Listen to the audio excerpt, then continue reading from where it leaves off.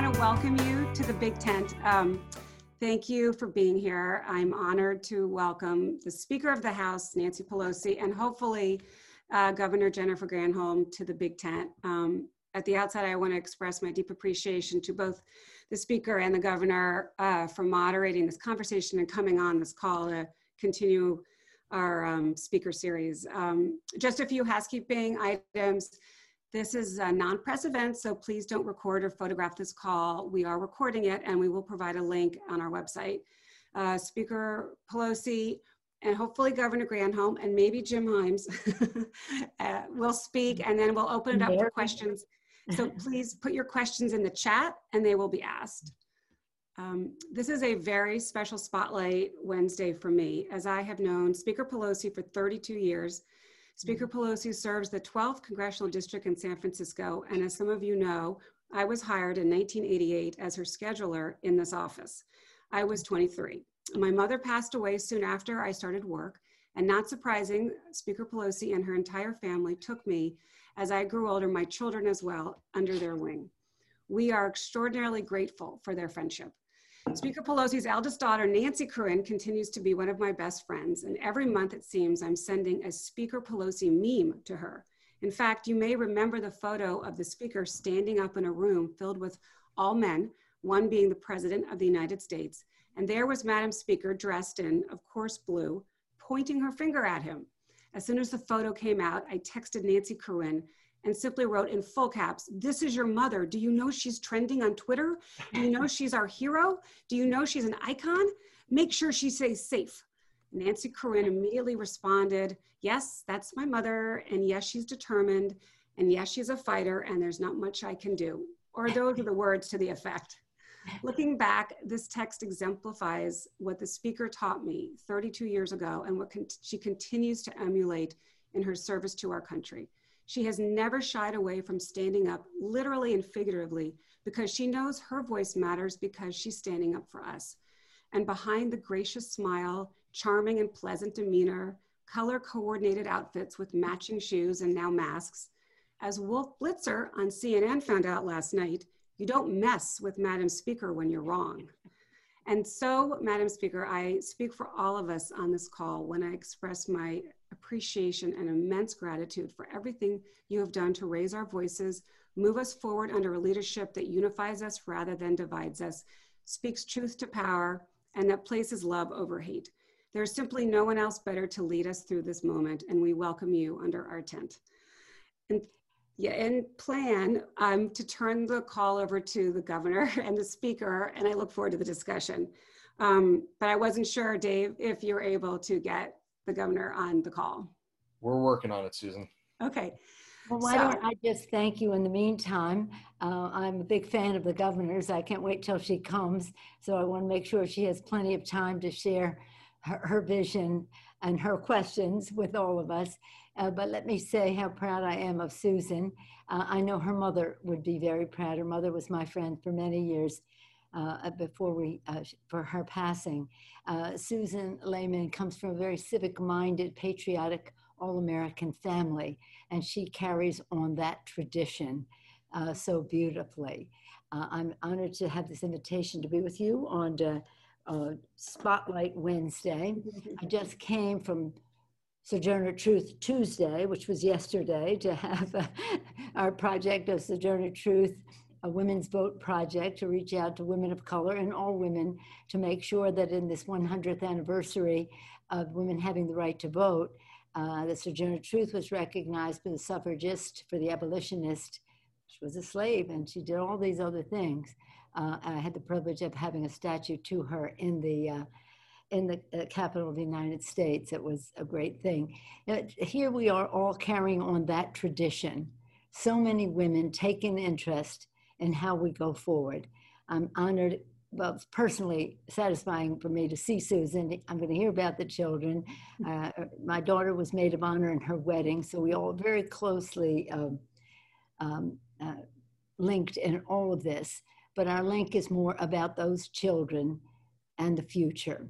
And as a mom and as a grandmother, and I know so many of you are moms as well, or members of families that care about each other, that you know that everything that we're doing here is about the future.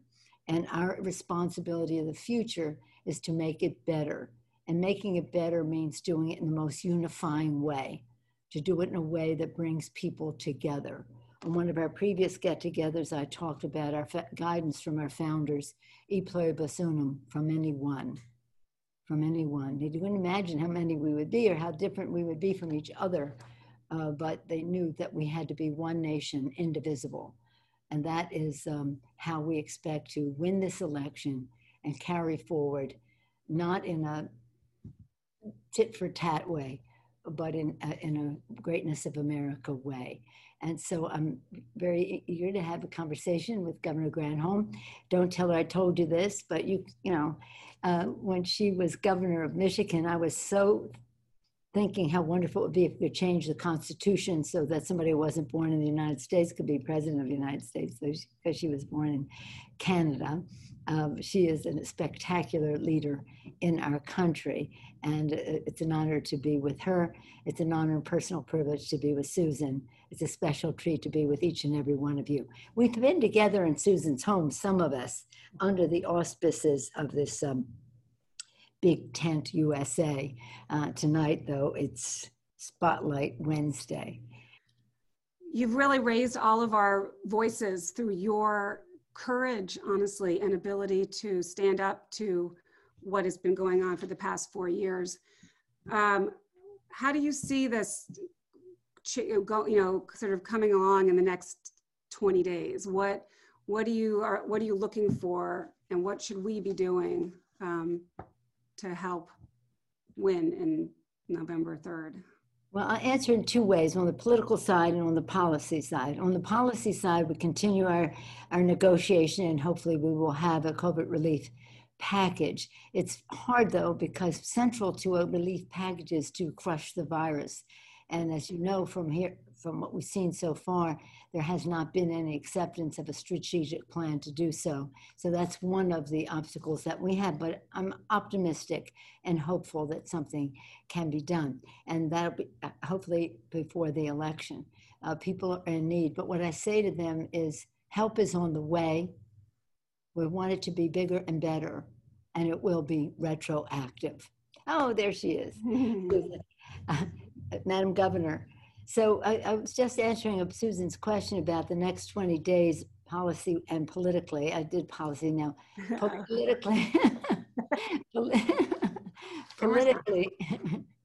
Politically, 20 days.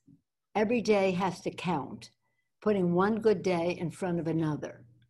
No wasted time, no underutilized resources, and no regrets the day after the election that we could have done just a little bit more. And so to all of you who are either texting or calling or sending postcards or organizing others to do so, tell your volunteers and friends who are doing this, you are our VIPs. You are very important people, our volunteers in politics, because you have the power. Nothing happens that is great for our country. We can have our message, we can have the money, but if we don't have the mobilization, it's just a political conversation. And that mobilization, that money, and that messaging, which so many of you have helped us garner in the past, is what the three-legged stool that our candidates stand on. And we have candidates, both incumbents who have just demonstrated great leadership, who brought us into the majority, and the red to blue are new candidates. This is not necessarily a political evening in terms of soliciting support in terms of, but if you can volunteer, understand the power of that. Today, we would win. We would win the House, we would win the Senate, we would win the White House, but the election isn't today. So as I said, one good day in front of another. Jim and Mary are such a fabulous team in Washington, representing the district. Of course, Mary and Jim are well known to you, and I know the regard with which they are held, but I want you to know how respected they are in the Congress of the United States.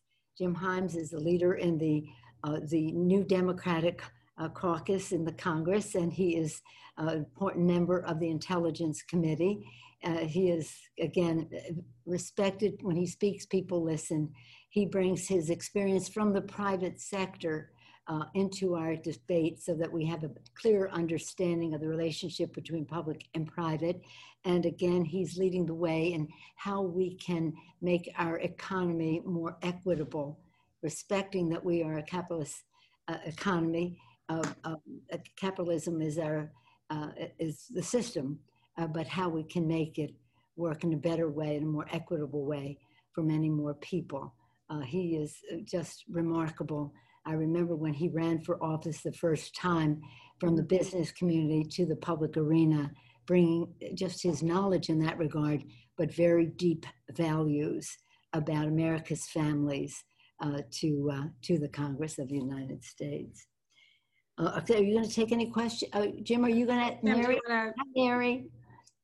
Hello, Madam Speaker. Hi, dear.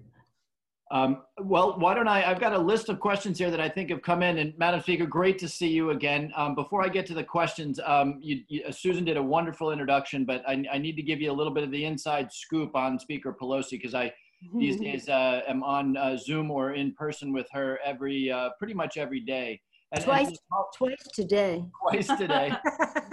Because I think you all know politics is a combination of preserving and advancing values and actually transacting operational, getting stuff done. And I can't express to you the extent to which Speaker Pelosi unusually combines both of those things. Her values are deeply rooted in who she is and how she was brought up, and in us as Democrats. But let's face it, there's a lot of people who have those values and those intentions who don't know how to move things forward. And I don't think I've ever seen an operator quite as sophisticated and as tough as Speaker Pelosi. And we know that. You don't need to hear me tell you that. We know that because she is one of the few political leaders that our current president respects.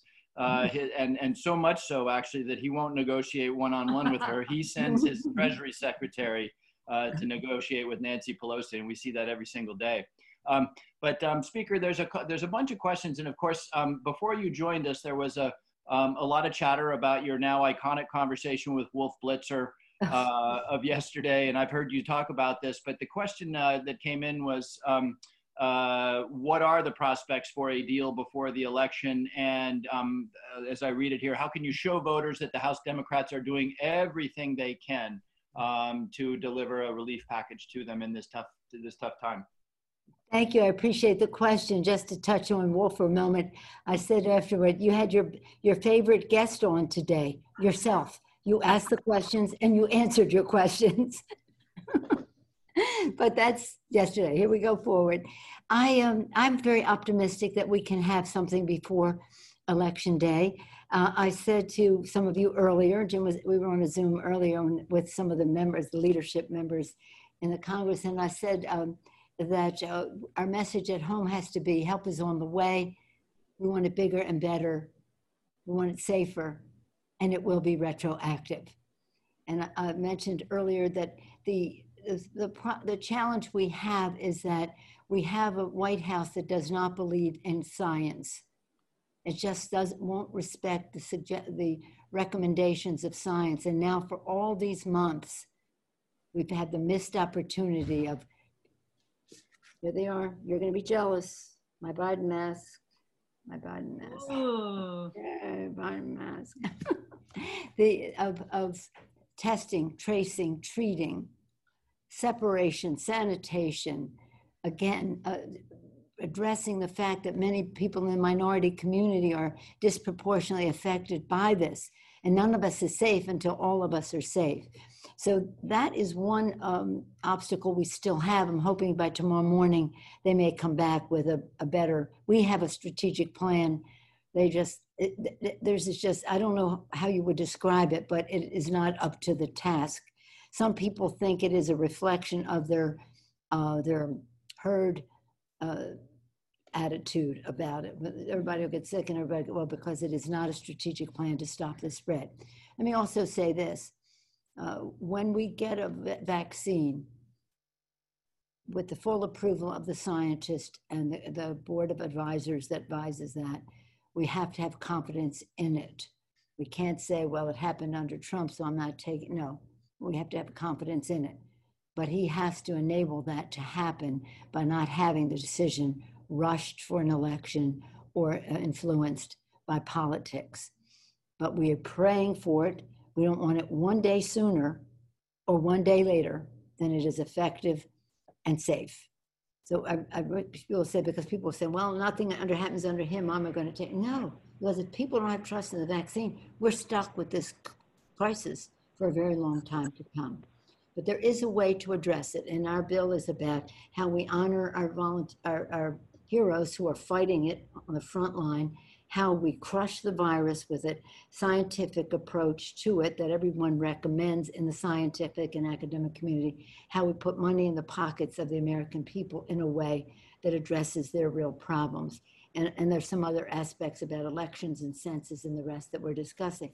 But I do think we still, as we say to each other, why would I be talking to you if I didn't really think we would have a chance to have a bill?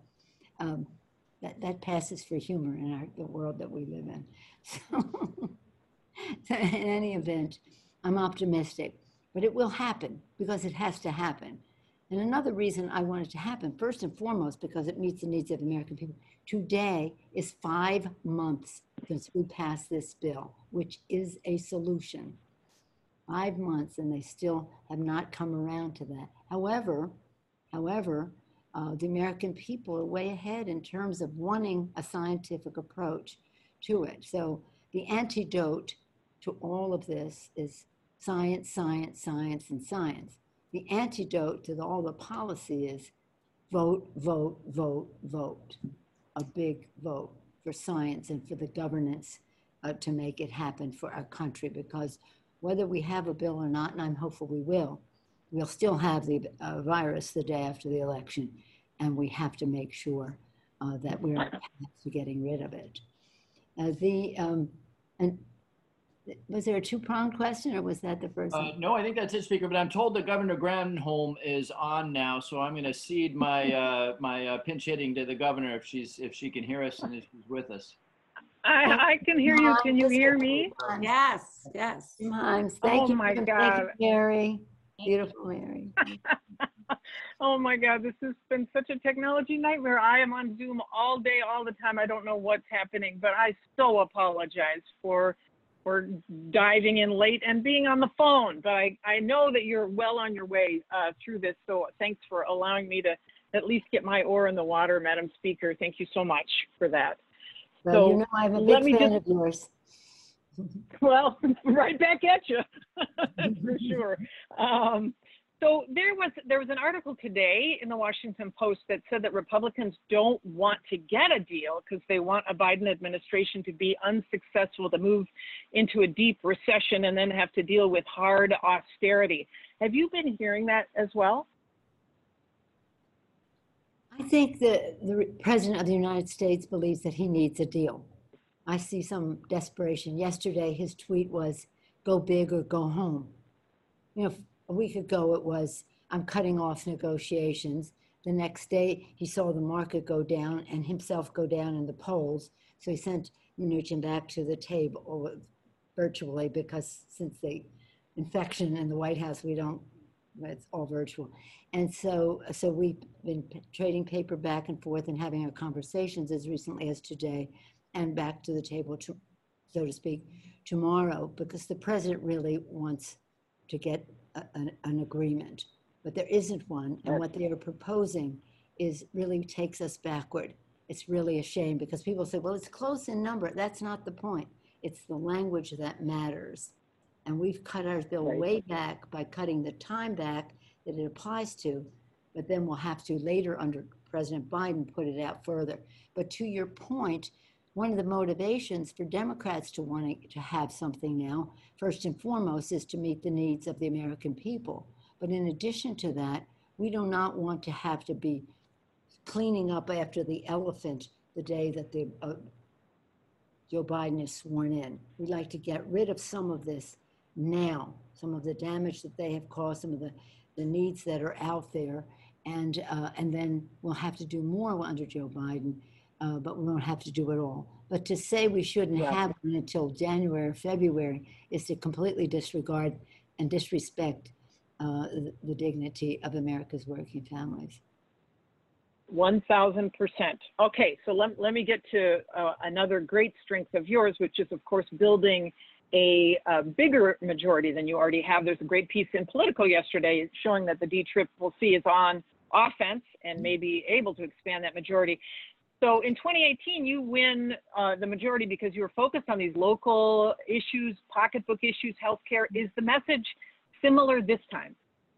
Well, our overarching message, that is true, that was an aspect of our message. Our overarching message in 2018, one was very simple, very disciplined, like a jackhammer, was for the people. We will lower the cost of healthcare by lowering the cost of prescription drugs and preserving the pre-existing condition. For the people, we will have bigger paychecks by building infrastructure in a green way. And for the people, we will have cleaner government by removing the special interest dark money from politics, so people would have confidence in elections and in governments because their voice would be heard. Stopping the voter suppression, passing the Voting Rights Act, those kinds of initiatives. HR 1, we made it House Resolution 1 because that honesty in government is so essential and fundamental. It gives people hope that things can happen without the special interest weighing in. Then our chair, who's our chair now, also talked to the members about, or the candidates about, run as if you're running for mayor. It's about your local issues. The closer to home you come, you can have the biggest vision for America. You can know all about it and have great judgment. You can think strategically to get the job done. That's all important for leadership. But what matters to people is what is the authenticity you have in relationship to them? What is the heart? This is all up here. What is the heart to heart in terms of meeting their needs, their kitchen table needs, whether the education of their children, the health of their families, their job security, can they stay in their home, and the rest of that. And so we are a consumer society and our economy. So the better off everybody is, the better off everybody is. And it was a successful message for us: lower healthcare costs, bigger paychecks, cleaner government. And that was overarching, so that people didn't go on to too many national tangents, but instead it was, my friends, I represent San Francisco in the Congress. I'm considered, and Republicans spent 137,000 ads in 2018 describing me as a San Francisco liberal, which I am. But the San Francisco liberal message, proudly, is not the message that will win in Michigan, Governor. So I used to say in all this, what works in Michigan works in San Francisco. But what works in San Francisco may not work in Michigan. So we have to have a message that is not menacing, progressive, bold, but not menacing. And that's how you can win the Electoral College. That's how you win the Senate. That's how you win the House. And again, you have to govern relatively from the center anyway. I mean, again, true to your values, aggressive in getting something done for the children, but to be unifying in how you do it. That is the perfect message. If you ask me, what works in Michigan works everywhere. So That's I know right. that you're, and everybody on this call is politically determined to elect Joe Biden, to get a Democratic Senate, and to expand your majority. So you, I know, are also focused on these targeted House races that could flip state delegations in case the election somehow goes to the House of Representatives.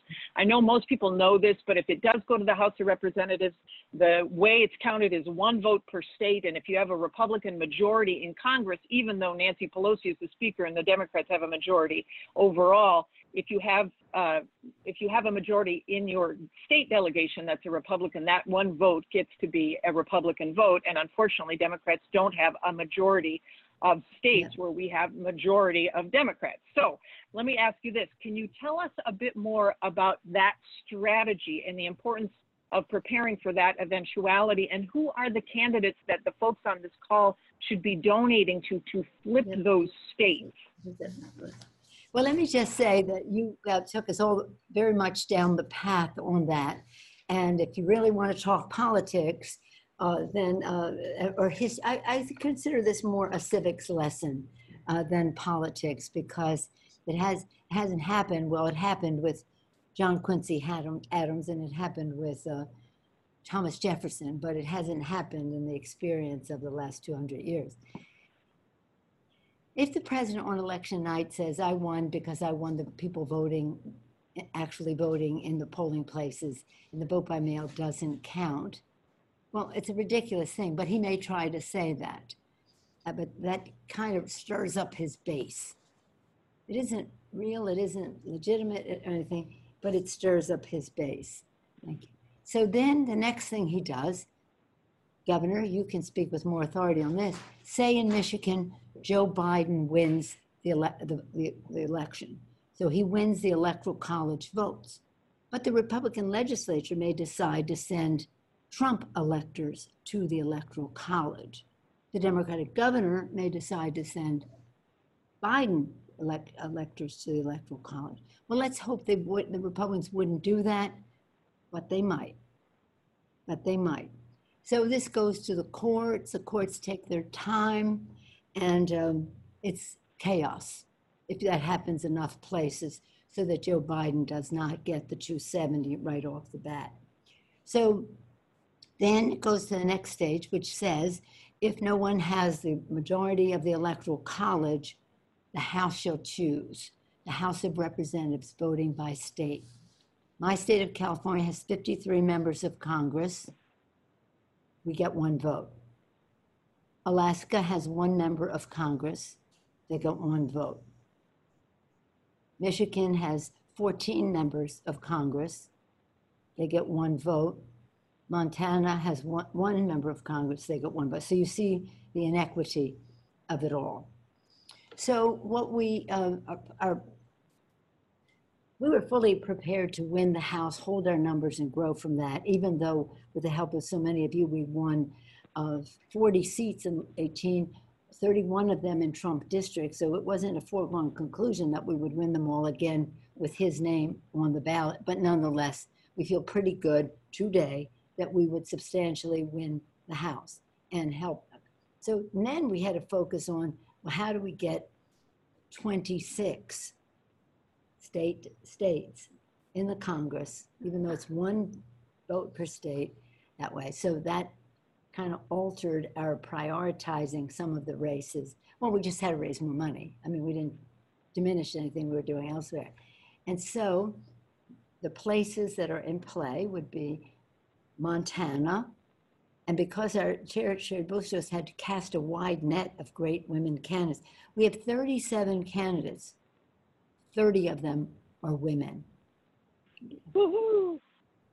Beautiful diversity throughout, okay?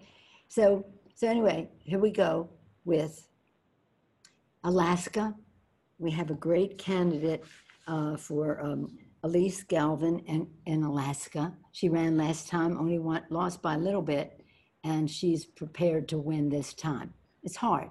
These are hard races, but nonetheless, we're there and we're ready. Secondly, we have Montana. In Montana, we have Kathleen Williams. Michigan is 7-7. If we win 1 of those seats, then we have the majority. Otherwise, it's tied, as you see. 1 seat, we have 2 possibilities there, 7-7. Pennsylvania is 9-9. We have 2 possibilities to win 1 there, so that. A state like Iowa, we have 3-1, but we have to hold it all. Otherwise, it's 2-2, or worse by that.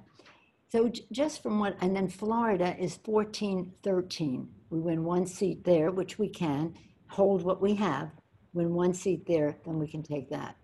But all we have to do is keep him from having 26.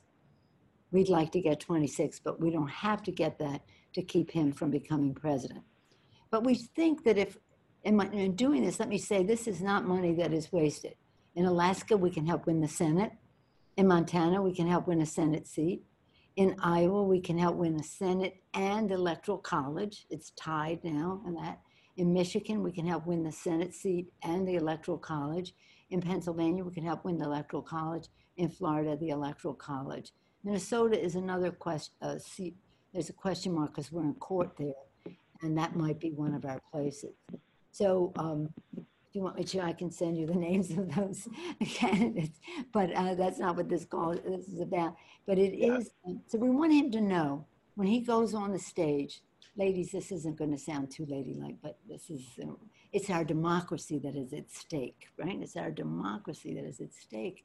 Forgetting Democratic and Republican, wouldn't we love to have John McCain or George Bush or Mitt Romney or somebody president rather than this? But anyway, he gets on stage at these rallies and he says, I'm going to win in the House. I got 26 votes. I'm going to win in the House. So he revs up the troops. They think he's going to win in the House. So again, the speaker has awesome power about who gets seated in the House. In order to protect our democracy, our just win, it's an Operation Just Win, just, only win, fairly win, just win is where we will go patriotically, principled, and make sure that the votes are on the floor. If he questions the legitimacy of all the Biden electors, we'd have to question the votes in those states for those other candidates, those Republicans, and we might not be able to seat them in the House. So this is Right. Just win turns into our patriotic duty. And then when he thinks that there's a light at the end of the tunnel, Governor, he thinks it's a light at the end of the tunnel for him. It ain't. It's a train coming right at him. So I hope that that would affect his behavior after the election to stop the skullduggery and just honor the peaceful transfer of power. Right. So, and of course, the best way to do that is to win big. So I'm going to turn this over to Dave Stow because I know we got questions coming in. Dave? yeah, Madam Speaker, the first question we have from Lexi Schmertz. I know we talked a little bit about ethics and HR 1 earlier, but she said, it's been shocking to see Trump's disregard for congressional oversight, the Hatch Act, the Emoluments Clause, and so much more. Is there a plan to ensure that the executive is held accountable going forward, since it's clear we cannot rely on an individual's moral compass or respect for norms? Well, you know, the thing is that our founders put guardrails into the Constitution in case we had a rogue president. They never suspected that we would have a rogue president and a rogue Senate. And that is really most unfortunate because they've abdicated their responsibility as a check on the executive branch. The system of checks and balances is the genius of the Constitution. And we keep coming back to the Constitution and patriotism and that. And so no president has ever acted in this, well, in our time.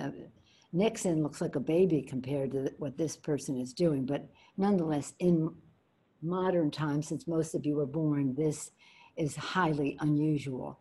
But we do have a package to protect our democracy that relates to emoluments, it relates to families on the payroll, you know, all those kinds of things that Adam Schiff put together. I know he was your guest recently, perhaps he spoke on that then, Susan, but he put this package together, and it has many codification, passing into law, safeguards to protect the country, really, and to ensure that our subpoenas are honored and the rest.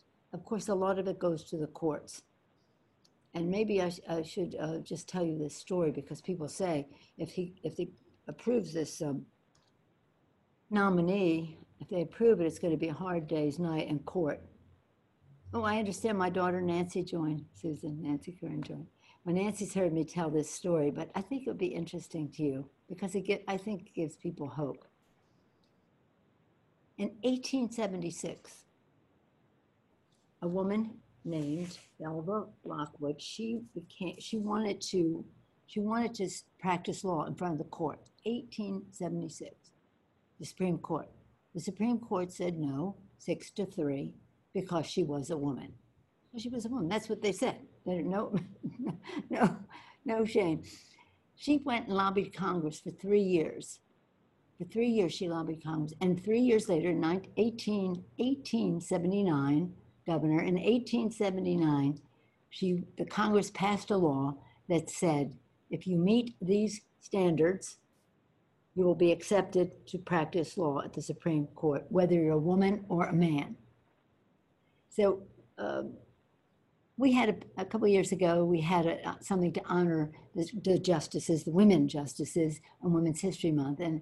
And Justice Ginsburg told us about Belva Lockwood. She told us that story. And then she said, and this was so beautiful, she said, she was so happy because it is my favorite, she said, it is my favorite example how sometimes the Congress is more in tune with the changing times and expansion of the idea of equality than the court is.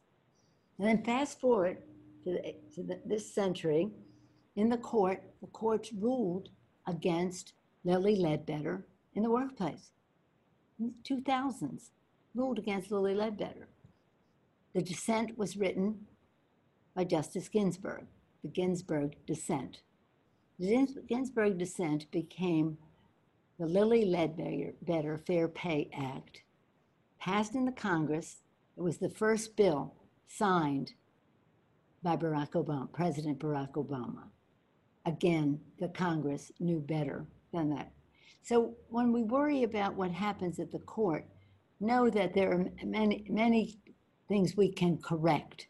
But back to what I said before, the antidote to all of the poison is the vote. In order for that to happen, we have to have a big turnout, a vote on the election, well, leading up to election, and honesty in the count, and patriotism in the transfer of power. But I love talking about Ginsburg in any event, but it does give us hope that with the Democratic victory, we can correct some of the bad decisions. But they just made a bad decision on the census.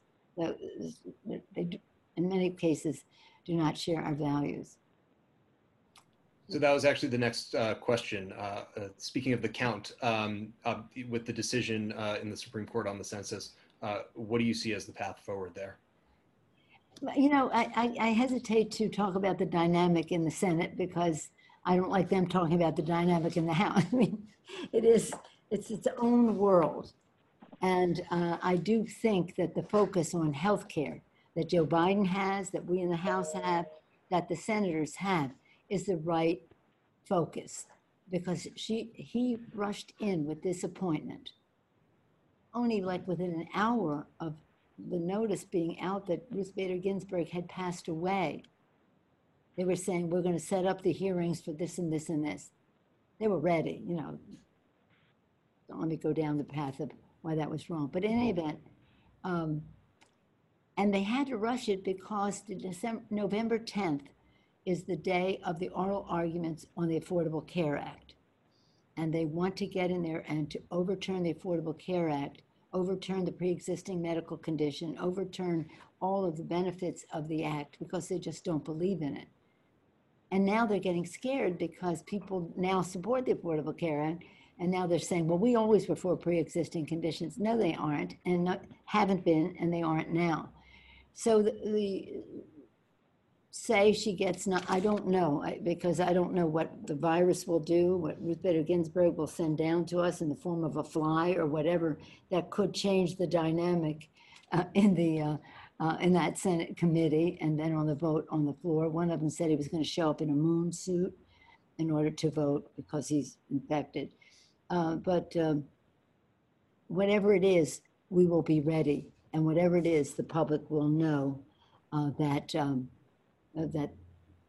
they were out to get the Affordable Care Act. And as you heard Kamala Harris speak about in the debate, I thought so eloquently.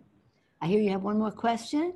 We do. Thank you so much for being so generous with your time, Madam Speaker. The last question comes from Dorothy Davies, who wants to know, what is the most high impact thing each one of us as individuals can do in the next 20 days?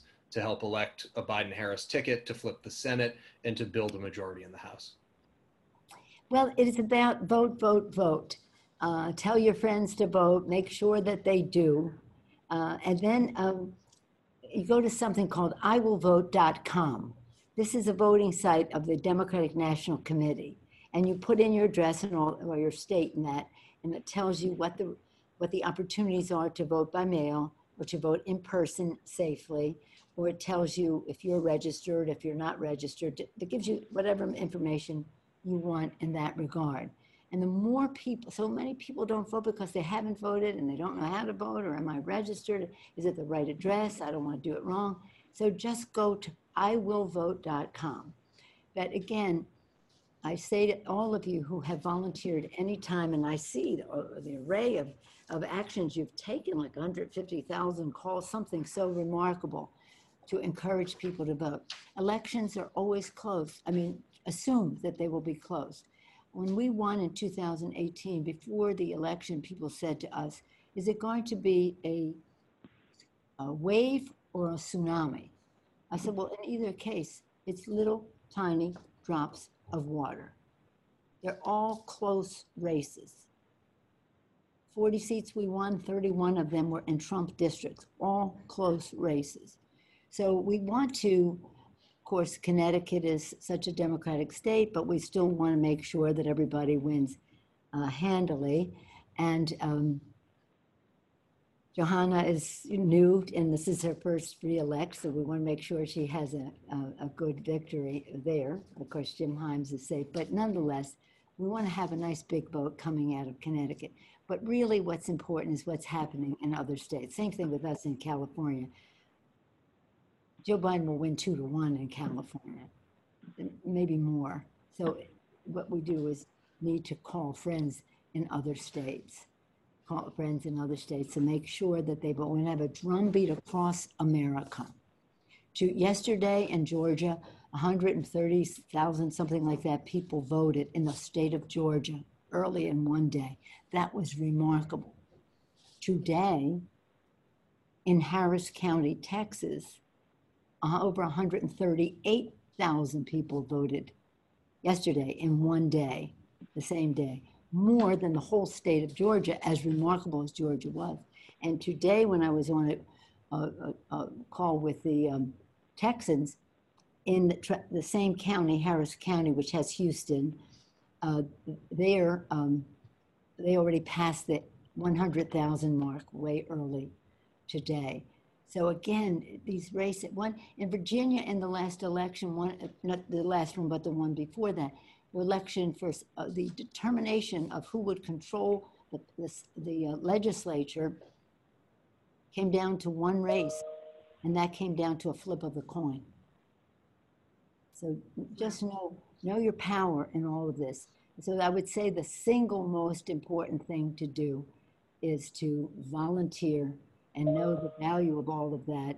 Thank those that you know who are doing it, because they're doing this for our democracy, for the health of the American people, the health of our democracy, the health of our planet, for our children, for the future. But at this point, we've been very successful with the help of so many of you in amassing the resources. We have a little way to go, but I'm not asking for that. What is more important now is the person power to get out that vote, because the vote is there. It just has to turn out. Otherwise, we're just having a political conversation, but not an effective political action. Right. And every step maybe not a step this election, every tweet you make, every call you make, a postcard you send, all of it, every text you send can make the difference in different races around the country and the sum total. Hillary Clinton lost Michigan, what was it, Governor, by 11,000 votes? 10,704. Out of millions of votes cast. I mean, you have that emblazoned or tattooed on your arm or something like that? Yes, I just know it is burned into my consciousness. Sure. Well, Nancy, thank you so much for coming to the Big Tent. And I'm happy to see Nancy Corinne on the call. That's amazing. Nancy lives in Arizona. Yeah, in Arizona. Jacqueline lives in Houston, so that's why I'm getting the Texas report and the Houston report. But I want you to know that you have an army, as seems to be the president seems to use that metaphor a lot. So you have an army behind you, particularly in BigTent. We are warriors, I can even use that one. And we are right behind you, supporting you 100%. And we are trying to fund. So we do have in the chat or links to some of the funds that we can support, some of the examples that Speaker Pelosi mentioned. And of course, we continue to, well, our letter writing is over on Saturday, but we will have surpassed 12,000 letters to voters, which is amazing. And we are doing texting and calling specifically to Barbara Boulay for Senate in Kansas, and they're very nice women. Oh, wonderful. She's doing well. Very, very well. So we so appreciate what you're doing. We will back you and we'll support you, and just know that we so appreciate everything you're doing to make a resolution in November be positive. And well, I thank you, Susan. Thank you. If I just may say one thing in closing, because you talked about what you all were doing, and it reminded me that in the hardest times of our revolution, Thomas Paine wrote, "The times have found us. The times have found us. The times found them, declare independence, fight a war and win it, write our founding documents. Thank God they made them amendable and that. And we think the times have found us this time to protect what was established in terms of our democracy at the beginning of our country. Not only that, the times have found us to protect what our men and women in uniform fight for. And the times have found us to do what is right for our children, to address the aspirations, their aspirations for the future. Elections are always about the future for the children, and we want it to be the best possible future. And again, all of you taking your own responsibility. Not just say this personal contact is very, very important, whether it's a call or a letter or a text. It's very, very important. Since we can't all go door to door, some people can in some places, but mostly we can't go door to door. Know the power of that recognition of the person at the other end of the text, call, letter, postcard, or whatever it is. So know that the times have found us, and we're going to honor our founders, our men and women in uniform, and the dreams of our children. So thank you all so much. Thank you, my darling Susan. Lovely to see you. And thank you, Sue Mandel, for your participation in all this. David, thank you. And Governor, what an honor to be with you virtually, Likewise, intermittently, whatever it is. You always, always bring so much to any discussion. Thank you, Governor. thank you all for coming. We'll see you all soon.